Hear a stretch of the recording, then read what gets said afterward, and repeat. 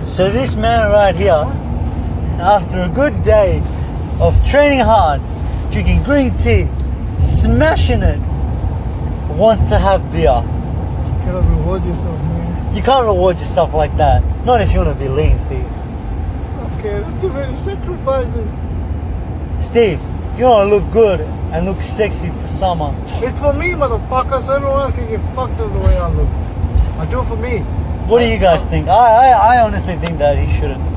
I think he should not. I work out for me, I drink beer for me, I fuck bitches for me. Yes, but you have not done one of those things, right? Yeah, fuck you, man. And you've been doing good. You've been working out. You've been eating healthy. Yes? You've been having this green tea with honey and fucking Oh, man. turmeric, whatever it was, fucking chili. Sure, man. It's fucking spicy. Okay, spice.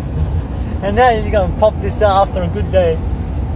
After a hard working day, your body's like a mosaic. It's starting slowly to look good.